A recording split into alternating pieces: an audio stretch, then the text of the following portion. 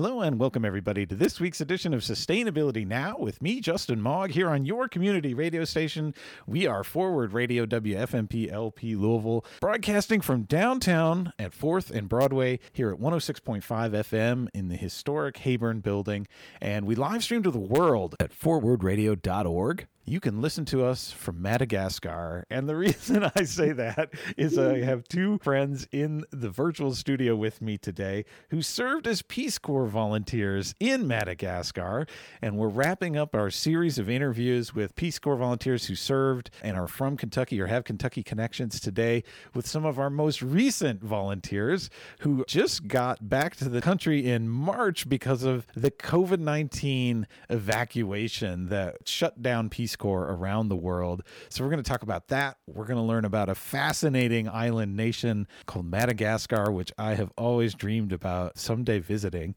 And we're going to talk about Peace Corps service again today on the show with me, Justin Mogg. I was a Peace Corps volunteer in Paraguay from 2005 to 2008.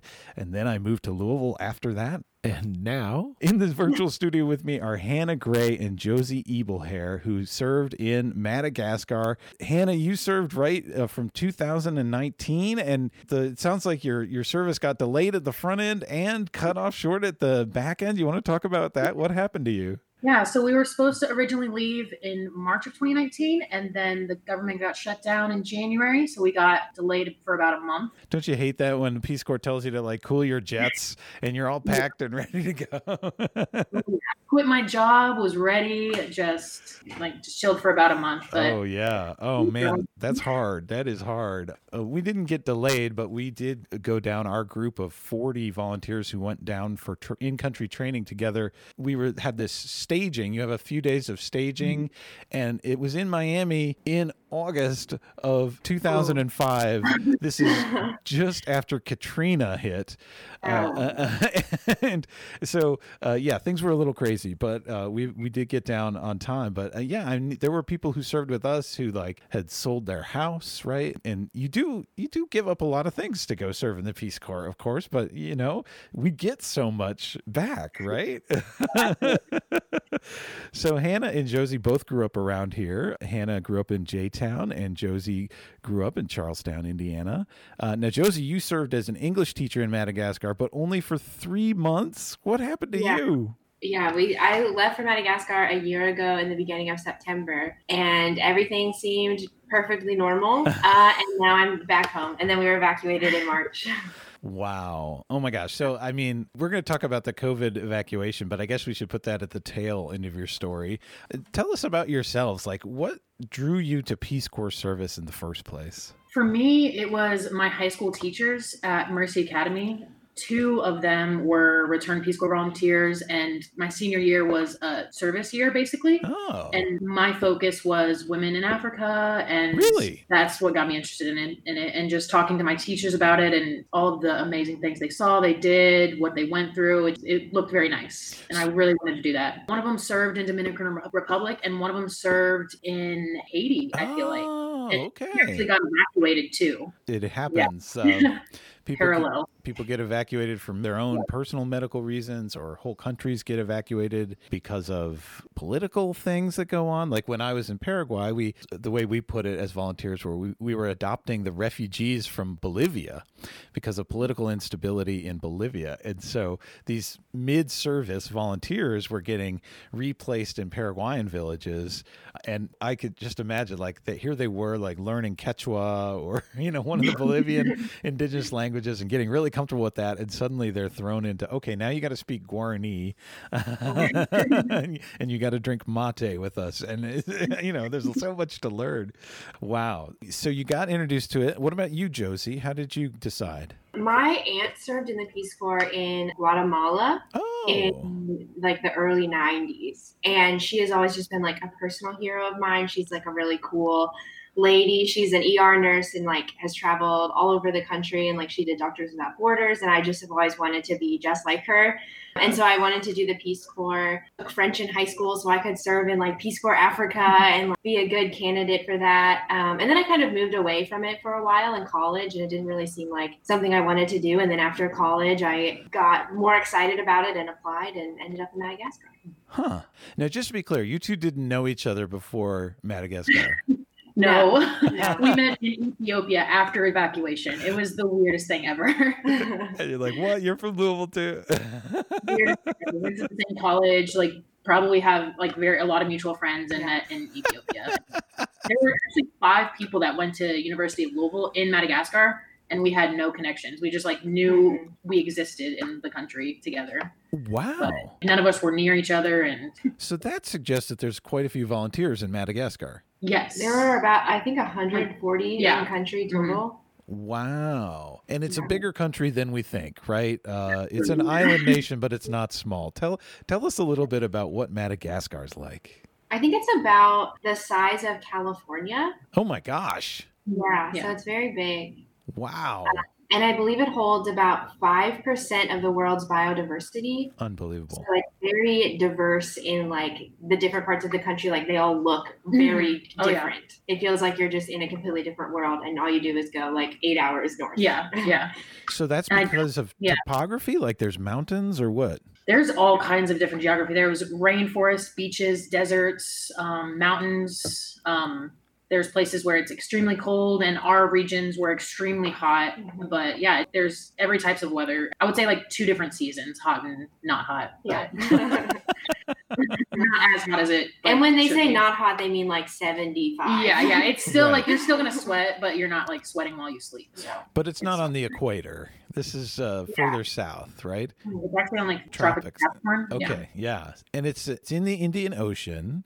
How did the island get settled? Was it people who came over from the African continent or the Indian subcontinent, or who are the people there? So there are no indigenous people in Madagascar, and there are people from Indonesia who came down, and they also have Southern African people who came over, and then Arab tribes as well. So the island itself is incredibly diverse in its people. One of the people in my town told me that like there were really small people who lived in Madagascar, and then the Arab people came, and then they made big people together, which is very funny because I think the biggest person I saw was like 5'5". Yeah, 5'6" maybe. Yeah. Oh wow! So it's one of these places where I could feel like a giant.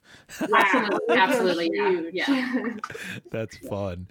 Interesting. Well, that reminds me of I lived 9 months in the Philippines, in the southern Philippines, during grad school as a Fulbright scholar. And that's a place, too, that was a real melting pot. And I think a lot of island nations end up that way, where people migrate from a variety of different cultures and bring their religions, especially the southern Philippines is sort of like this mixing of the Muslims with the Christians. And I think it makes for a very fascinating culture. But there's also conflict that comes up when that happens. Is there a history of conflict in Madagascar? Is it a pretty peaceful place? It is a peaceful place, in my opinion, now. But there was history of like there was a coup in 2005, and there is like religious conflict, I guess, but not violence. There's just like tension, I guess. I would say the biggest separation that I noticed was between different regions and their ability to get resources. Like the Marina people are like the dominant and like privileged race or like ethnic group. Yeah. And they lived in the center, in like they had the capital city, and their culture is like very dominant. And if you looked online, like what does a Malagasy person look like? That's what they would look like. But then as you get to the different edges, people start to like change, and the roads get worse, and access to like food and water and medicine gets harder. Yeah, and that's where we lived. She lived in the very tip top, like very north, and I lived at like the extremely deep south. So I was like the most southern volunteer, and I believe you were like the most. I was one of the most northern ones. Oh, wow. So there's a lot of diversity in the place. Is it a place that tourists come? Is it a place you will just sort of run into white people randomly? In different spots, yes. Like on the touristy coasts, I would say. Yeah, like I live near my banking town where I went and got money and did all my banking town things was a tourist city. So I would see a lot of vazas is what they're called, is like tourists. And then did you all get confused for that? Yes. Every day. Yeah. They were colonized by the French for a long time. Yeah. And so people just assume that you're French. So anywhere I went, it was just, and I'm sure you too. Bonjour, Vaza. Yeah. Like, hello, white person. Yeah. Hey. Now, did you learn French? Is it spoken widely, or you were working in Malagasy, or what? Yeah, I was working in Malagasy. The banks, though, time, money, and when you're in the capital, that's all in French. Mm-hmm. So you did have to learn numbers, and like phone numbers were given in French. So you learned an extent enough to be able to still speak and understand. But yeah, it was very hard to learn French. Not my favorite. Yeah, my host mom was a French teacher, which was really helpful with language because a lot of nouns are like, we have a lot of cognates between English and French. So we could like figure stuff out a little bit. Yeah. But then mostly we spoke Malagasy and like the kids didn't really speak French at all. Mm-hmm. Huh.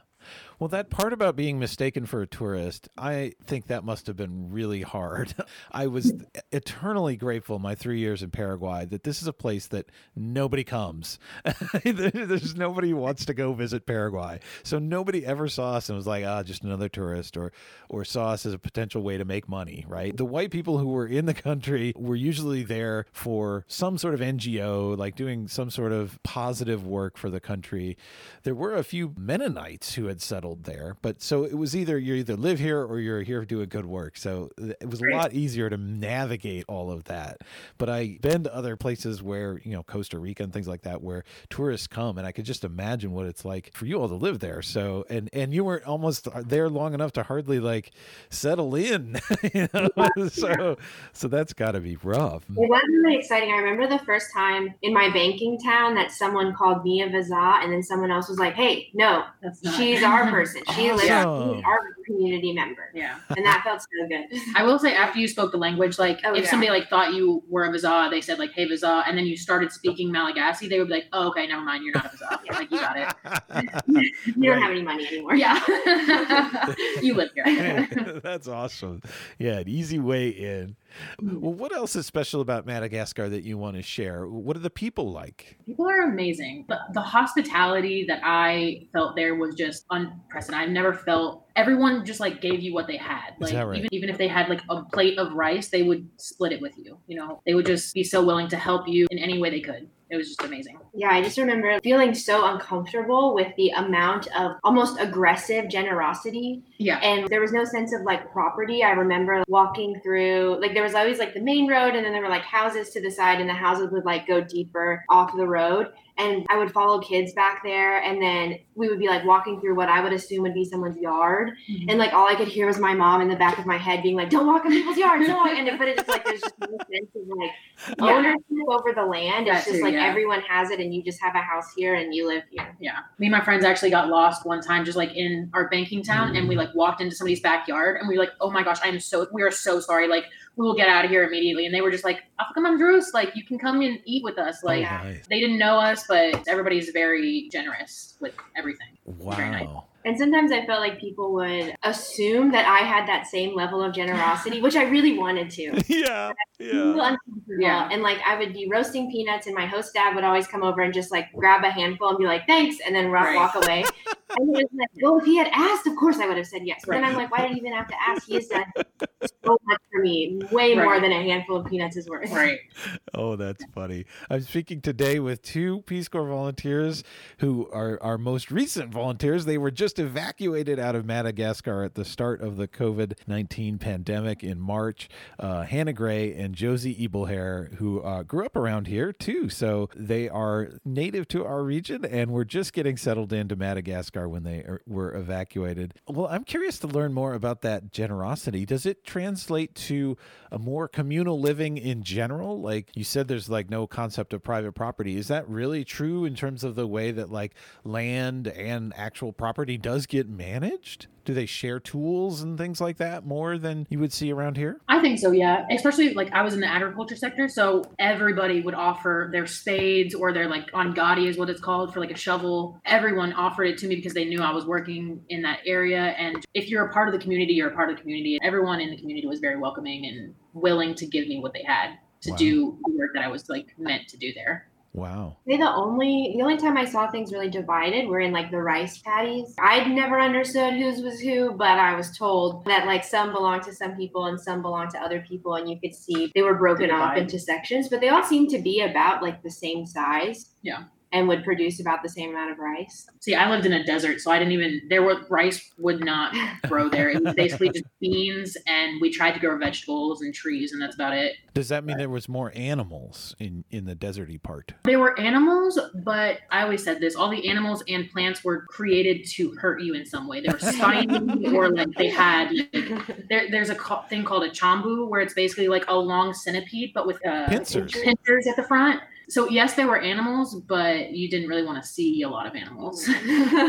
Okay, that's interesting too. But I was thinking about like domesticated animals, like were they sheep herders or goats or something like that? Oh yeah, definitely. Cattle, so cows, but zebus, sheep, chickens, dogs and cats. Yeah, all over the place. Yeah. And are those managed communally, or is that like my goat? Oh yeah, that was definitely like my goat is my goat. My zebu is my zebu. It gets passed down to. It's a very familial thing though. So when you get older, you are supposed to have 100 heads of cattle. Like that's where your money goes. Oh, and it's not that way in the north, Jozi. In the north, they all had animals. And I don't think I ever asked about how it was passed down. But like my family had meat chickens, which was very rare in that area. And so like those were definitely like a cage, and they ordered them from the capital and raised them. But then mostly the chickens just ran around, and the cows were brought home at night, and we didn't have any. Pigs are like taboo. Oh yeah, because they practice Islam in the north. Yeah. Well, did that living in that more communal space make you dream of a different future for our country, or was it just like this would never work at home? It is. I think it is the thing I miss the absolute most about there. I just feel like here everyone seems to be afraid of each other. Yeah. And there's no, like, I can't just like walk up to people hanging out on their porch and like start a conversation and chat for hours. Oh yeah. Like, and it's like there's you don't like know every person on the street. You don't like know everyone. They don't know you, and it's very different. Yeah. For me, the pace of time was the thing I missed the most. It just really messes with your mind to be in a place that's so obsessed about the clock and efficient use of time. I think we lose a lot. I mean, we gain some things, obviously, but we also lose a lot when we do that. But yeah, there's things about rural life in Paraguay too that are very communal as well. So I miss those things too. Well, let's talk a little bit about your roles as volunteers. You were sort of assigned different tasks, right? So Jozi, you were just starting to teach English. Is that right? Yeah, I was an English teacher at the CAG, which is the equivalent of our like middle school. It's like 6th, 7th, 8th, and 9th grade. Oh. And it was one of the only, they had like an elementary school and a middle school in my town. So I was teaching like the oldest kids. And so I basically taught each grade 3 hours a week. So I was teaching like 12 hours a week. Which at first seemed like a very small amount of time. Yeah. And then I realized how much of my time would go to like survival. Yep. Right. Yep. And it was like one class for each grade. The school only had 100 kids in it. It was very, very small. And was this the kids' first exposure to English? Yes, for many of them. So they had the volunteer before me. So some of them had English prior, but like in the 6th grade class, I was their first. Unless they failed and had to retake the 6th grade class, I was the first one that like the first English they had. Yeah. And is it a place where there's like media in English, or what are they going to do with that skill, you think? Well, honestly, I don't think the people in my town are really going to use English. Like most of them aren't even going to finish middle school. But I think it's cool for them to see new teaching environments. And English is part of their national curriculum. So they do have to have an English teacher. Oh. And if a school can get a free English teacher that they don't have to pay, then they can use that money to get other teachers to make improvements on the school. Then I can bring in grants through Peace Corps. And I think while maybe the English part is not critical to their existence, I think it does bring more opportunity to the town. Yeah. Well, and is there tourism in that region? Like maybe that could be part of it. There is in Nuzi Bay, which is like an island in the north. A lot of French tourists go there, but where I was, there weren't really tourists. It was so small, and most people had never even heard of my town, like in my banking town. Yeah. Wow. And I'm sure if you'd stayed your full 2 years or more, you would have started doing all kinds of things besides just teaching English, right? Yeah. That's what I found as a volunteer. Like you get your official role, like I was a crop extension volunteer, but man, I was just a problem solver every day. Like it was a new problem, like all these different things, whether it's health or sanitation or gardening or environmental education or community radio or all kinds of different stuff. Hannah, you got a little further down that road, right? Like you were an agriculture volunteer, but talk a little bit about what you did. So I originally, I'm an agriculture extension volunteer. So my primary job was to help build a tree nursery. So it's called Pepiniere. And our goal was to take little tiny planters, start the trees, and then kind of pass them out to rural areas in order for them to grow those trees. Yeah. Because the trees that we were growing were moringa trees. So they could produce oil, they could produce like nuts for food. And then you could sell those seeds back to different like NGOs that were in the South for money, or you could produce oil for yourself and sell that. So it was just like kind of like different ways to get money. But then I also worked with CRS, which is Catholic Relief Services. Oh yeah. And I taught different like agriculture classes like weekly with them. So they were doing it and I was just kind of tagging along and just kind of being, I don't know, like a little organizer, I guess. Like I was just tagging along with them. But yeah, they would pass out seeds to rural areas too, because they didn't have access to seeds or to go into the town and get seeds. And then they would teach about like pest management and how to grow these things and when to grow these things. And I also kind of like delved into health issues because there was no health volunteer down there. So I tried to like work with the hospital and be like, I tried to set up presentations. That was in the middle of doing that when we got evacuated, but presentations for different diseases that could be caused by drinking polluted water and all that stuff. Yeah. I'm glad you mentioned the moringa tree. That's something we were promoting in our agroforestry pieces in Paraguay too. It's a nitrogen fixing legume, right? It pulls nitrogen out of the atmosphere and fixes that in the soil. So it's a way to improve soil fertility. How were you encouraging people to plant it? Like in a fence row or what? Yeah. So in a row, but also just, we would kind of go to, it was called Fukutanis, which is like different neighborhoods within our town. So we would go to each Fukutani and be like, where is the best area for this? And kind of talk to the owner of that land and be like, if we give these to you, will like you plant them for us? And just kind of like, we could help you out. It was just kind of find the best area in each Fukutani. And were they receptive to that idea? Was tree planting something people were into? Absolutely. Absolutely. Yes. Especially in the South, because it was so desert, like it was such a desert that they just liked the idea for shade, for future shade. Like, we would talk about money and like the oil that they could get. And they were just like, no, we're good. We just want the tree. Like, but yeah, they were popping up all over because the previous volunteer that I replaced had done the same thing. So he had also been promoting it 2 years prior. So it wasn't like a foreign concept, though. It was very helpful for me. Oh, that's great. Yeah, we followed up a volunteer on our site, too, who had done some tree planting.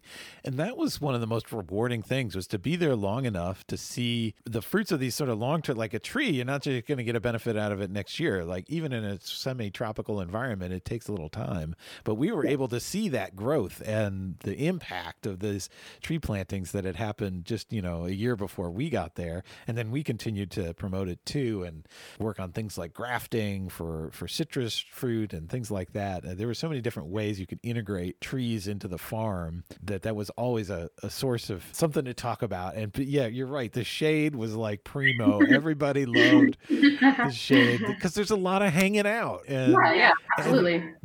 Nobody has air conditioning. It's awkward to go into people's small homes. The place to hang out is the shade in the patio. Yeah. So they really, really value that. But then, there's all kinds of other uses. You can feed animals and things like that. The challenge was always actually to keep the animals from eating the young trees. Did you have that problem?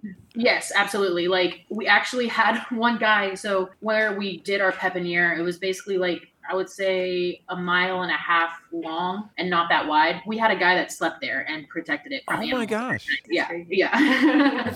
Wow. Sleeping in the nursery. And he would throw rocks at chickens or like get the zaboos out. And that was his full-time job. That's where his house was. So yeah. And what about watering them? I can imagine in a desert environment, that must have been a challenge. It was. And the previous volunteer, again, helped me out with that. He set up the pepiniere in the perfect spot right next to the river. So we would have kids and we would pay them a very minuscule amount of money, 100 ariary per bidon of water, and just water them daily. And that was pretty well set up. It was very easy to find people that could do that. So Yeah. Well, while we're on the topic of water, you did some other work on water conservation, right? You want to talk a little bit about that? Yeah, I was just trying to find a way, because not everybody can live near the water or like have a pepiniere near the water. So that was another thing that I was trying to do, is trying to figure out how to conserve rainwater in order for people that are further away from the river to water their plants. And one of the ways we did that was roof catchment systems. Nice. Yeah. So that was in the works. But more so in the banking town that I was in, I think they're called WASH. That's what they're working on right now, is catchment systems on the high school roofs. Oh, nice. And that's for like irrigation, not for drinking, or both? No, just for irrigation, and you can also filter it. Well, and then people had needs for washing and things like that too, I'm sure. And I can just imagine in a dry place, it was hard enough in a wet place like Paraguay, where people had to dig their own wells and pull it up bucket by bucket out of the ground, you know. But yeah, you certainly learn to think about water in a completely different way in an environment like that. Yes. My guests today here on Sustainability Now are two recently evacuated Peace Corps volunteers who were serving in Madagascar. Hannah Gray went down in April of 2019, and Jozi Uebelhoer went down. When did you go down? September 2019. In September, okay. And then they both got evacuated in March of this year. Let's talk about what that process was like. First of all, were you getting news about this pandemic before March, or were you so isolated you didn't even know? We would get daily emails like, everything's okay, everything's great. And then all of a sudden it was not great. Yeah, I could get Wi-Fi connection probably like once a week or so. Yeah. And like I would try to look at the news, but often it was just like so overwhelming because things move so quickly and happen so quickly. And I just Corona was happening in China, and I don't want to be like a jerk, but I was mostly focused on like US news and like seeing how Louisville's doing. And like it was more worried about that than like international news. And it just like didn't really cross my mind until we were evacuated that it was like a big deal. Yeah. So how quickly did it all go down? It was like 4 days. Yeah. So we got the email at 5 a.m. on Monday, and we were gone by Thursday, I think. Wow. Thursday at midnight. Yeah. Because the borders the border airplanes shut down at midnight, and we flew out at 10 p.m. We were very close to not leaving. Oh my gosh. So the Madagascar government was responding, not just Peace Corps. Yes. Yeah. Well, they were about to shut all the borders down. So they were saying people have to get back to Madagascar now or you cannot come back. So they were also saying you have to get out or you can't leave. Right. Wow. And had any cases been identified in Madagascar? Not until they closed the borders. Yeah. But after they closed the borders, then they started kind of opening up about, yes, we do have some cases. Yeah. Which it's like, were those cases brought in from people returning, or was it like already there? Let's get all the people out and then we'll admit that maybe they were here. Right. Oh my gosh. And how do you get ready to leave a country in just 4 days? I mean, sometimes it can take a day just to travel to the capital. Or how did this work for you guys? There was a lot of beer involved. Crying.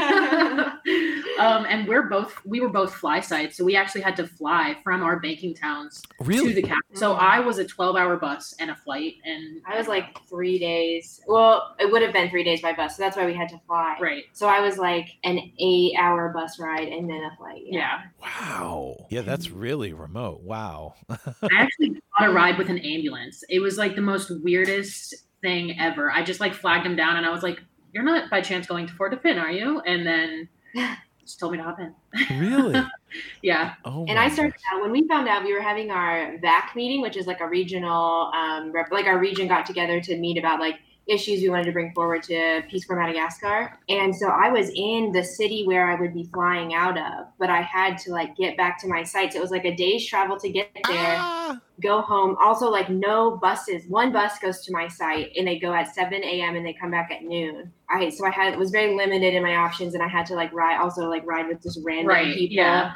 And get back, and then I had like a day at site, and then I had to get back, and like the bus broke down halfway, and like we had to get on a new bus, and then like finally got there, and we were chartered out on private jets. Yeah, that was amazing.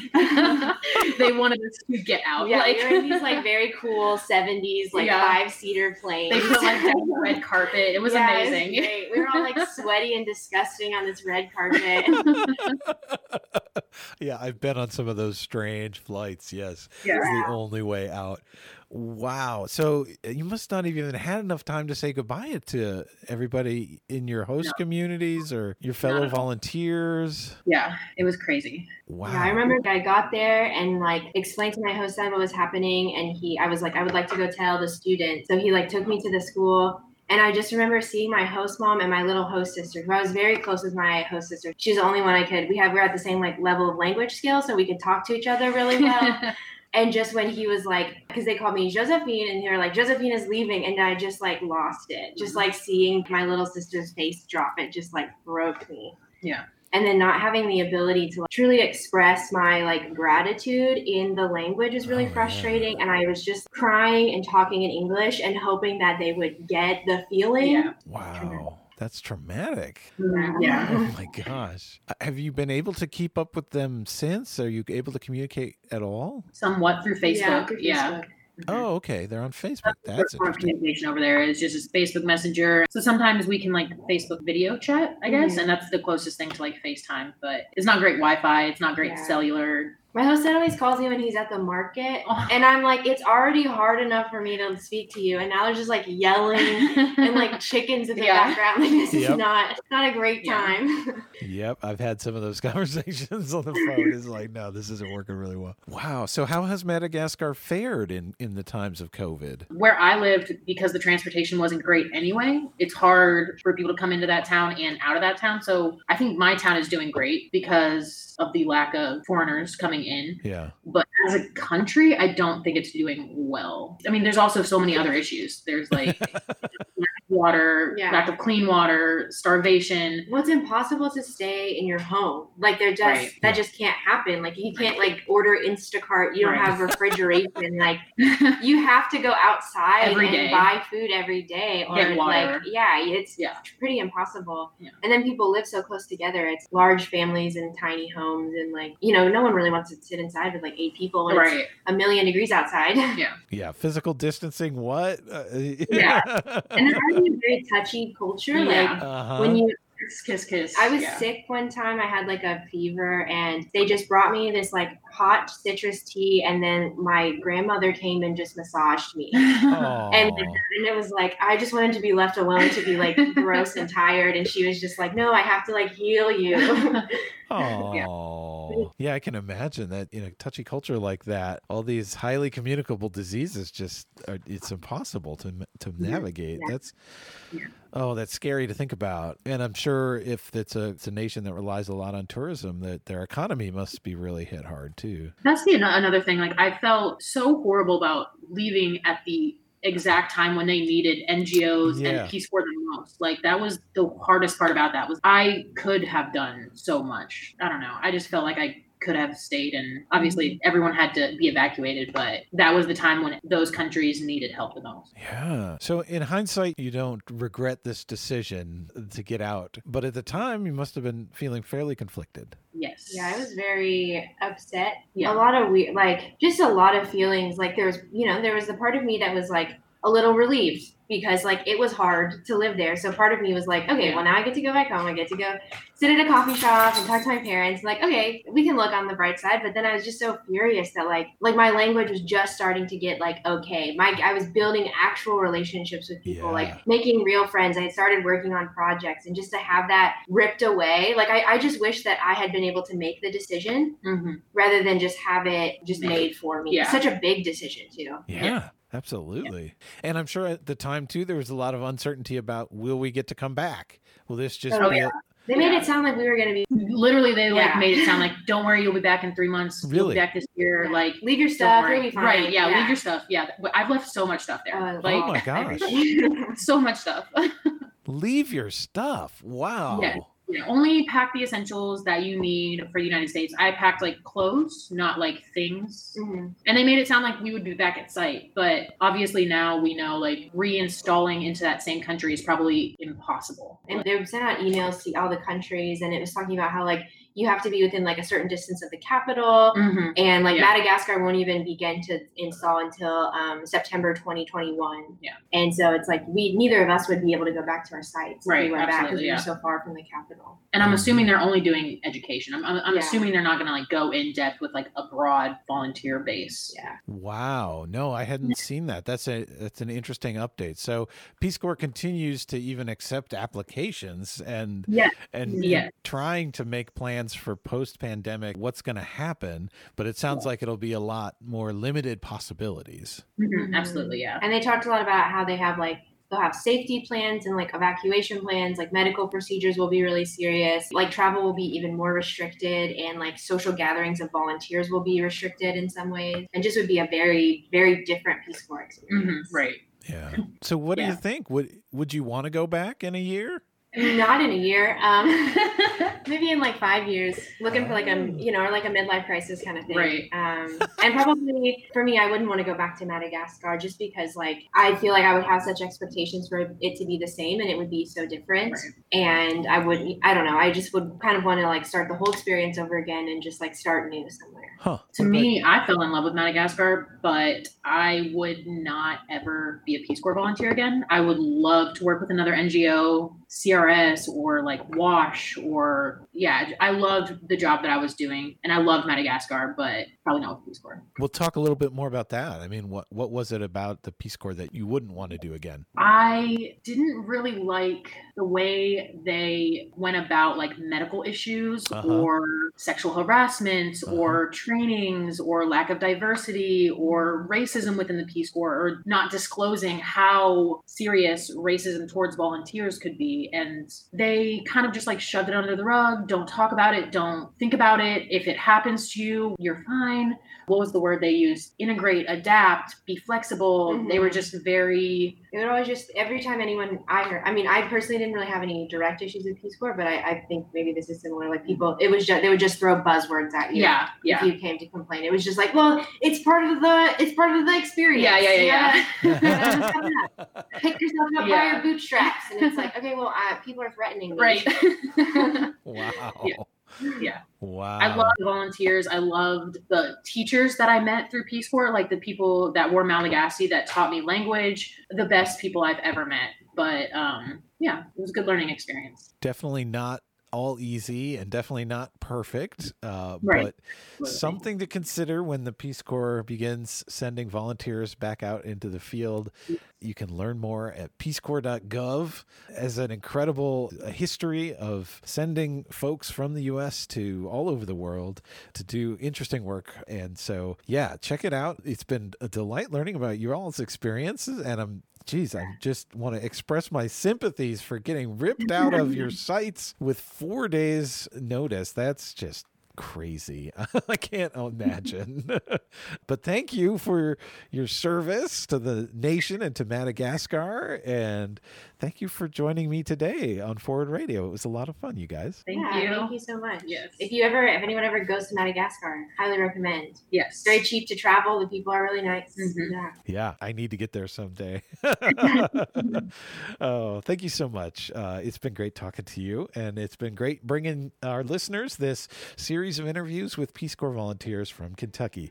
Stay tuned, everyone. Coming up in just a minute, it's your weekly community action calendar with all kinds of ideas about how to get involved in making sustainability a reality now. So stay tuned.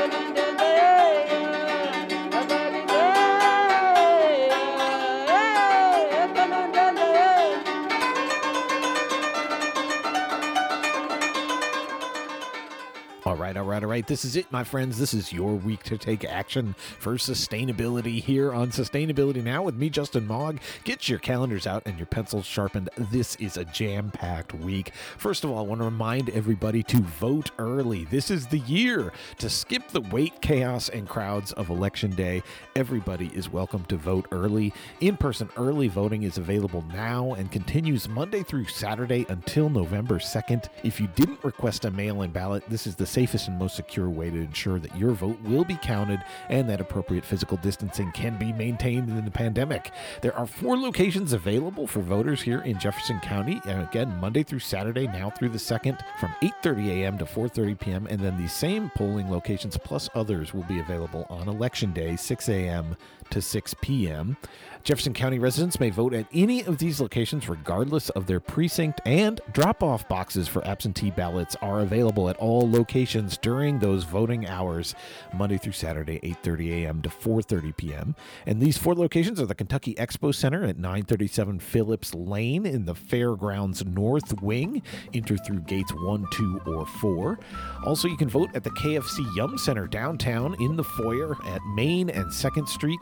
You can also vote at the Kentucky Center for African American Heritage, 1701 West Muhammad Ali Boulevard, and finally at the Louisville Marriott East in the Commonwealth Ballroom. They're at 1903 Embassy Square Boulevard. Information is available at govoteky.com or for our friends across the river at vote411.org/Indiana. And if you run into any problems at the polls or do have questions, you can always call 1-866-OUR-VOTE, O-U-R, VOTE. And if you need free rides to the polls, there's several organizations providing them. The Breonna Taylor Foundation Get Out the Vote campaign is providing free rides to the polls from 10 a.m. to 3 p.m. on Wednesday the 21st. They'll be leaving from the Newburgh Boys and Girls Club at 5020 East Indian Trail. And then again on Saturday the 24th, they'll be leaving from the Greater Friendship Baptist Church in the California neighborhood at 2325 Osage Avenue. And their free rides continue on later in the month. I'll announce those later. But again, 10 a.m. to 3 p.m.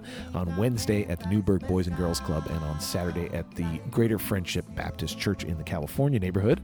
And then every Saturday, the Louisville Urban League is hosting a fun protest to power caravan to the polls. Every Saturday at the Louisville Urban League at 16th and Broadway, there'll be food and music starting at 11 a.m. and then the caravan departs at noon every Saturday through Election Day from the Louisville Urban League at 16th and Broadway.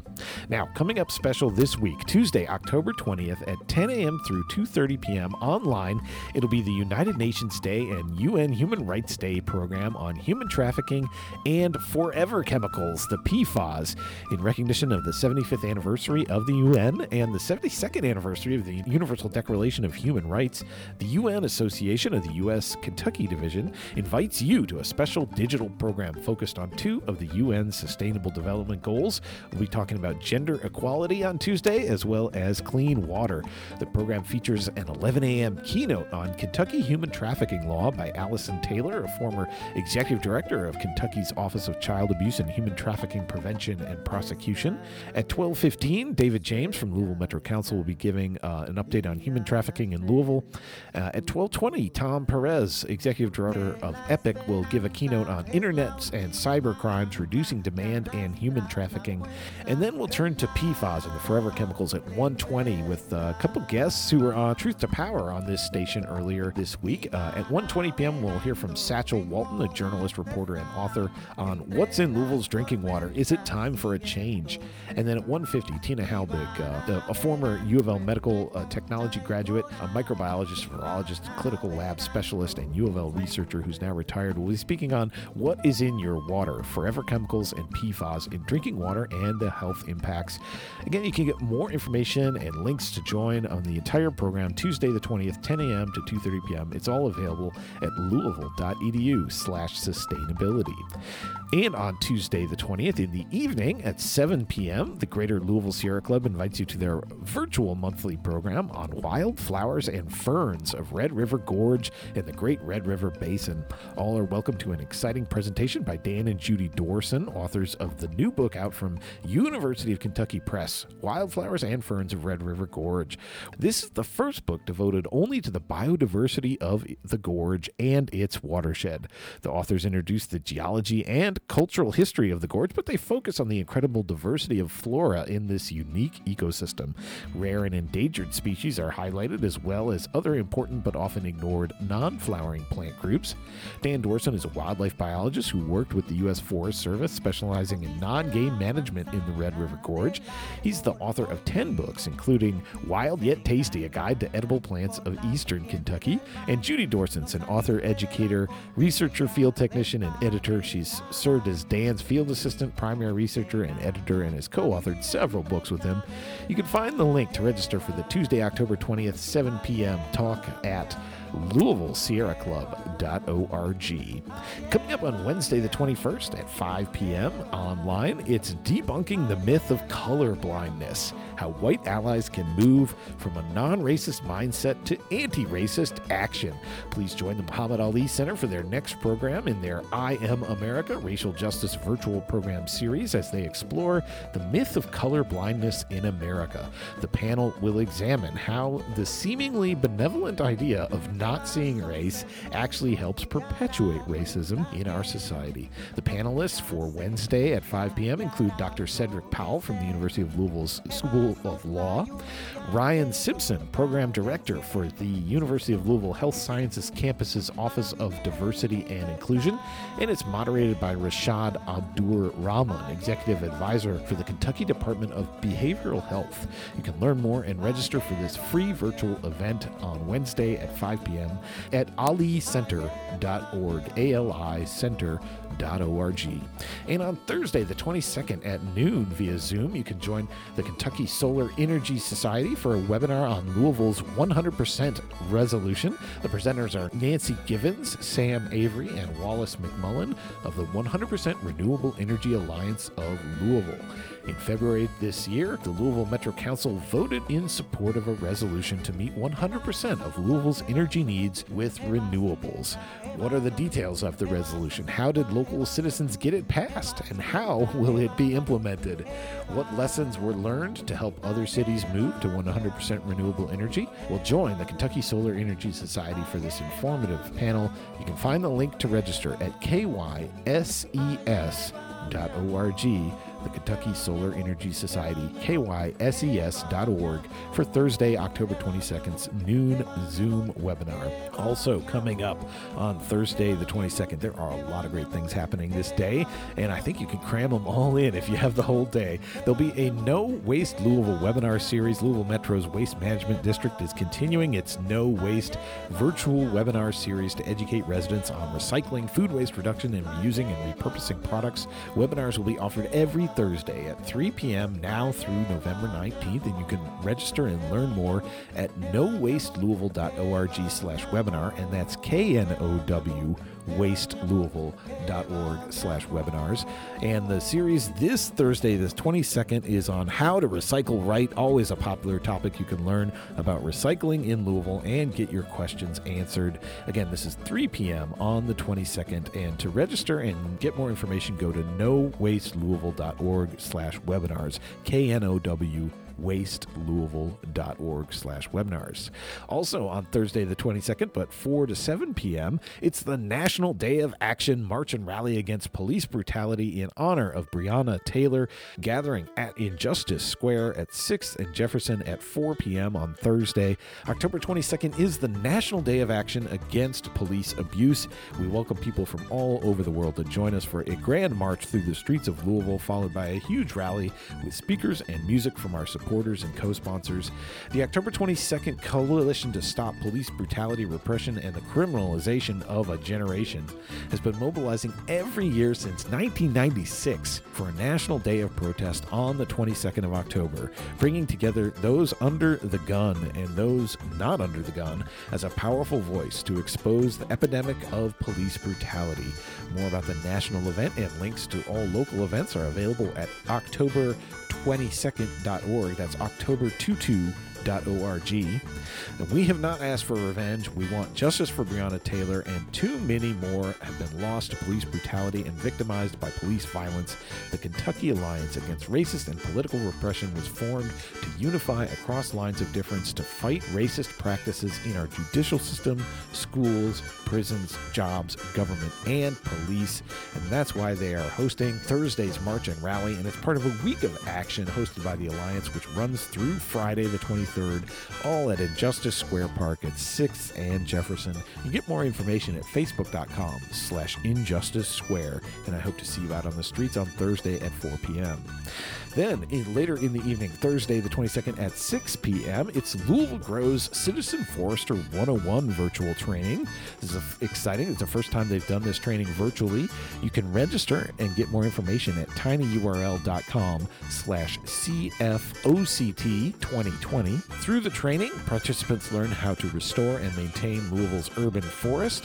They're taught basic tree anatomy and physiology, environmental stewardship, tree planting skills, and how to lead other volunteers in proper planting and caring for trees.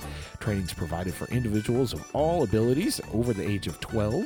And you can find more information and the link to register at facebook.com/Louisville Grows. Again, it's Thursday the 22nd, 6 to 7:30 p.m., the Louisville Grows Citizen Forester 101 virtual training. Also Thursday at 7 p.m., it's Emerging Conversations, Community Safety for All. L-Surge Louisville Showing Up for Racial Justice invites you to come listen deeply to the experiences and insights of Black and Brown community leaders who will reflect on these questions. What are some alternatives to violent policing? Have you seen these alternatives in your personal experience or communities? And how do you envision these or other alternatives being implemented on a broader scale?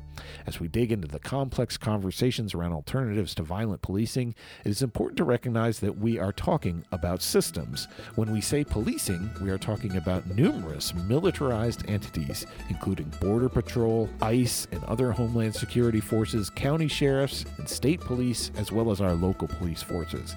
This is the second of a series of 3 emerging conversations, and the third will be on November 12th at 7 p.m.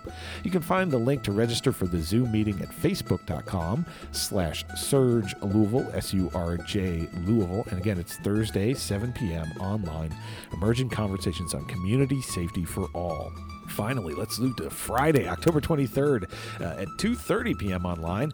It's What Does Equity and Smart Growth Really Mean? You can join the Smart Growth Network as Calvin Gladney is president and CEO of the Smart Growth America and a national thought leader on equitable and sustainable community revitalization, and Andre Perry of the Brookings Institution, an author of Know Your Price, Valuing Black Lives and Property in America's Black Cities, will meet in a virtual forum to discuss smart growth past, present, and future. Gladney and Perry will examine the current state of built environments and the policies that have historically affected the lives of people of color, and look to the future to explore the potential for positive change. You can find out more and register for this free webinar at smartgrowth.org. Again, it's Friday at 2:30 p.m. Coming up Saturday the 24th, it's the Louisville Earth Walk 2020. The annual Earth Walk is going citywide this year out of respect for everyone's safety during the pandemic. So this year there are 2 exciting registration options. You can take a 5K walk wherever you want, or you can go freeform and celebrate however you like from wherever you are anytime on the 24th. Simply go to LouisvilleEarthWalk.org to register, make a donation, form a team, or become a fundraiser. All gifts to Louisville Earth Walk directly support 11 distinct community-based organizations that share a vision where every neighborhood has safe and clean water, air, and soil. Collectively, we work for comprehensive change that involves personal actions, effective policies, and the quest for environmental justice. We build skills, incubate new ideas, raise awareness, reduce energy consumption, plant trees, and engage citizens in responses to the climate crisis. The Earth Walk benefits the West Jefferson County Community Task Force, Project Warm, Passionist Earth and Spirit Center, Louisville Sustainability Council, Louisville Grows, Louisville Climate Action Network, Kentucky Interfaith Power and Light, Kentucky Conservation Committee, Kentuckians for the Commonwealth, Greater Louisville Sierra Club, and and cultivating connections. Wow. You can support them all by making a donation at any level or participating on Saturday, and you can learn more at LouisvilleEarthWalk.org. Also coming up Saturday the 24th, it'll be the first of the fall Louisville Grows tree plantings happening this year, 8 a.m. to noon in Jeffersonville, Indiana. The need for trees in our city is greater than ever, and Louisville Grows is dedicated to continuing the work with neighborhoods to meet that need. So for the first time, Louisville Grows will be planting trees in Indiana. We're partnering with the city of Jeffersonville to plant these trees on property of Indiana residents who live in areas with low tree canopy coverage, and there will be pandemic measures in place, including limited participation. So if you want to register to participate in Saturday 8 a.m. to noon in Jeffersonville, Indiana, you can learn more at signupgenius.com.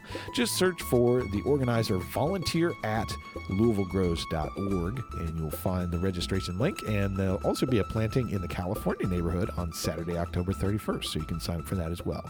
Also on Saturday the 24th from 10 a.m. to 2 p.m., it's a pop-up drop-off with free recycling at the Louisville Metro Fleet Services out at 3515 Newburgh Road. Pop-up drop-offs are free recycling and large item disposal events for residents of Jefferson County. Accepted items include up to 3 electronic items to be recycled, metal and appliances. You can't do any refrigerators or any items containing coolant, but other metal and appliances will be recycled. You can recycle up to 4 passenger tires. Household recyclables, following the regular curbside rules, can be recycled. Yard waste will also be accepted for composting. Documents will be accepted for shredding and recycling, and prescription medications will be accepted for proper disposal. All Saturday the 24th, 10 a.m. to 2 p.m. at 3515 Newburgh Road. You can get more information at louisvilleky.gov. Also Saturday the 24th from 10 a.m. to 2 p.m., Kentucky Waterways Alliance is calling for volunteers to help out with the Kentucky River cleanup that'll be leaving from Riverview Park Boat Dock in Frankfort, Kentucky at 701 Wilkinson Boulevard. KWA is partnering up with Canoe Kentucky once again to host a cleanup event, but this time on the Kentucky River. Join us as we paddle 2.5 miles and remove litter and debris left over from this busy recreation season. Shuttle service and canoes are provided by our generous partners at Canoe Kentucky. They are also looking for power boat owners on the Kentucky River to help haul trash. You can register to help at kwalliance.org. And again, it's Saturday the 24th on the Kentucky River from 10 a.m. to 2 p.m. Also Saturday the 4th from 10 a.m. to noon at Jefferson Memorial Forest in Fairdale, there'll be a free Fun with Fungi class. You can join us in exploring the world of fungi, their structures, means of propagation, ecological importance, and more. We'll take a closer look at mushrooms through a hands-on activity in which we make our own spore prints, an educational song, a virtual tour of a mushroom farm, and a guided mushroom walk around the forest to find different specimens. In addition, we'll also learn the importance of the Leave No Trace principle of hiking. This is for ages 7 and up, and face coverings will be required. It's free thanks to Prayer Mountain Mushrooms, but pre-registration is required by calling 502-368-5404, and you can get more information at facebook.com/JMF Natural Areas. Also Saturday the 24th at noon, it's a Unity March and concert. You can join us on the Great Lawn for a peaceful march to Injustice Square at 6th and Jefferson. Afterwards, we're going to celebrate unity and courage with local music, speeches from Square leadership, barbecue, and food trucks. The 24th marks 2 years since Vicki Lee Jones and Maurice Stollard were senselessly murdered at a Jeffersontown Kroger. Their lives will be honored throughout the day. We're marching to send a message to our communities and the nation that we stand together with Black lives. Speakers include Attica Scott, Ashanti Scott, Shamika Parrish Wright, and Sonia DeVries. Food trucks will include Riot Cafe and others. It's coordinated with the Kentucky Alliance Against Racist and Political Repression and Louisville Showing Up for Racial Justice. You can learn more about Saturday's Unity March and concert, which starts at noon on the Great Lawn and moves over to Injustice Square at 6th and Jefferson.